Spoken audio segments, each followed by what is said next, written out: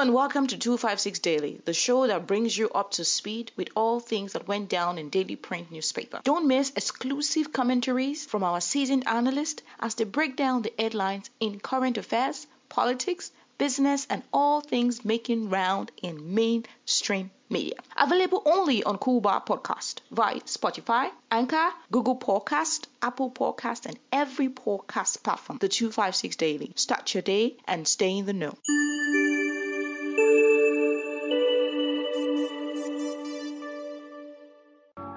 Hello and welcome to the 256 Daily. We are finally in 2021. We put 2020 behind us. 2020, the year of the pandemic, is behind us. We are looking forward with a lot of hope, a lot of optimism. So I hope you are having yourself a great time in this brand new year as we look forward to putting the pandemic behind us. In today's episode of the 256 Daily, we have quite a number of stories making rounds, and starting with where the army is going to be deployed heavily to besiege the country during elections on January 14th. Museveni appointed Muhanga to oversee the operations of security, and we also have some stories regarding COVID-19 ventilators where Makerere University is pointing fingers at Ministry of Health for frustrating certification of its model ventilator that it worked on under research. And also security forces are being faulted by regional rights bodies in Africa, East Africa and Southern Africa as well. So we shall be looking at that story. And lastly, in our international roundup, we are going to have a look at the presidential elections in Niger,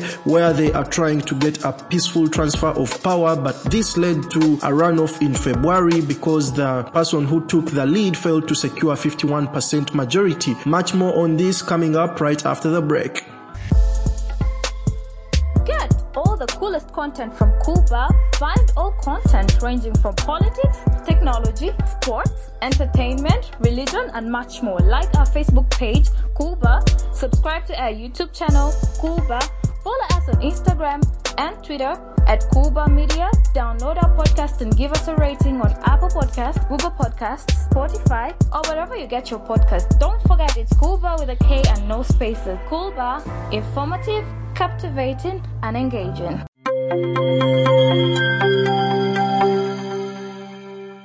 Welcome back from the break. So without further ado, I'm going to start with this story where the army is going to be deployed on 14th of January during elections. So Museveni appointed General Kayanja Muhanga on Friday as the overall in charge of police operations to work with Lokech, who is the appointed deputy IGP. So Muhanga is a brother to Andrew Mwenda and MP Margaret Muhanga, and he enrolled to the National Resistance Army in June 1981 when they were doing recruitment in the areas of Toro. So he is quite a figure to be reckoned with, has been in the army for all this long, since 1981. And around 1981, when he joined the National Resistance Army, he was only 21 years of age, and right now he's about 56 years. So the deployment of the army is actually unconstitutional, and it interferes with the police because the police is tasked to keep law and order, although from what we can see, it is tasked to keep the current government in power. So it is always losing its way when it comes to the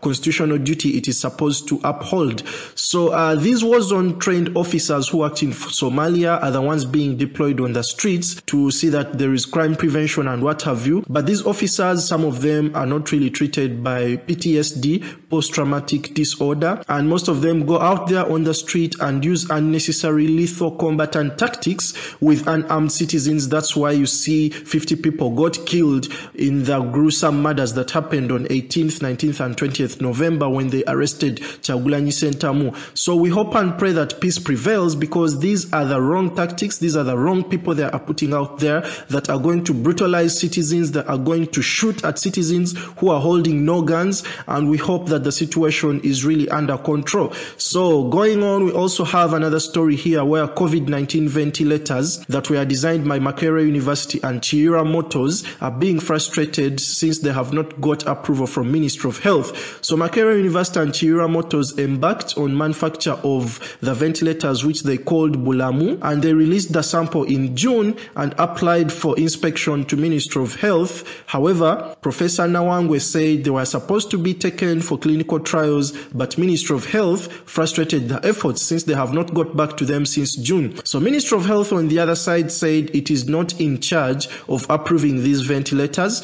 and they said that these ventilators were supposed to be inspected by UNBS and also to be approved by the Uganda Industrial Research Institute. So they are just pointing figures and no one is taking responsibility. You should all remember that imported ventilators cost a whopping 93 million shillings, whereas these model ventilators could cost 18.2 million shillings. So you can see the difference, and you can see that there's quite a lot of money there to be saved, about 70 million shillings that could be saved. So we hope that this comes to pass and they actually approve these model ventilators, because the country needs them so bad with the number of COVID cases skyrocketing. Here we also have another story where the human rights bodies within the regions are faulting security organizations over poll violence. So the East African Law Society, African Defenders, Southern African Human Rights Defenders Network, and the Pan-African Human Rights Defenders Network are all decrying the police violence in Uganda. So they say there is abject abuse of human rights,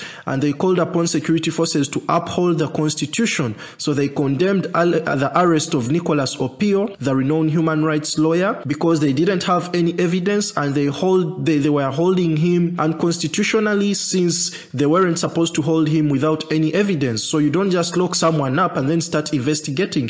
You need to actually first prove that someone has done something wrong, and then you come out and arrest them with the charges which are really sticky and which are really, truthful and standing. So they also condemned the violent attacks on journalists, where journalists were shot with tear gas canisters and a lot of them sustained injuries. We hope they recover quickly. But these bodies are saying that the attacks on journalists is very, very ugly, and it gives Uganda a very bad image. So they also condemned arrests of opposition candidates and sanctioned extrajudicial killings. We all know Zebra Mando was killed by security forces, but Museveni is yet to pronounce the names of the officers who undertook this operation. So we can see that there's a lot of impunity going on in the country, and they are all hiding behind the umbrella of the security. So this system is really unsustainable. If a police officer has done something wrong, they have to be brought to book. And they also fear that the continuation of the status quo will slide Uganda into tyranny and de facto one-party state, and I guess that's what President Museveni wants.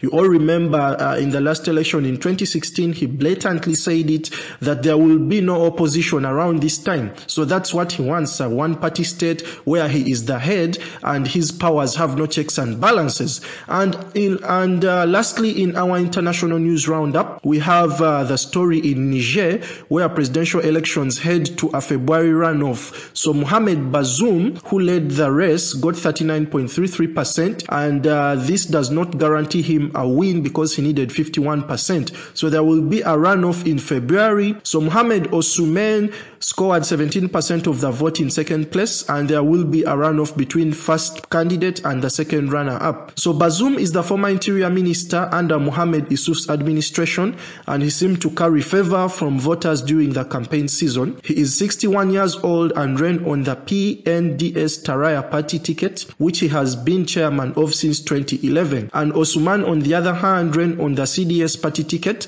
and he was actually president from 1993 to 1996, where he was overthrown in a coup d'etat. And this runoff is scheduled for February 21st, and they are having quite a lot of jihadist attack here and there. So this is a Muslim majority country with a lot of problems when it comes to its security and Islamist extremism, but we hope the situation comes to cool. So Niger is also ranked among the poorest countries, and it has a staggering birth rates of 7 kids per woman. So it's one of the fastest growing populations on earth. So this is all I had for you in this episode of the 256 Daily. I wish you a happy new year 2021, and see you back here again. This is the 256 Daily, and I'm your host Derek. Bye bye.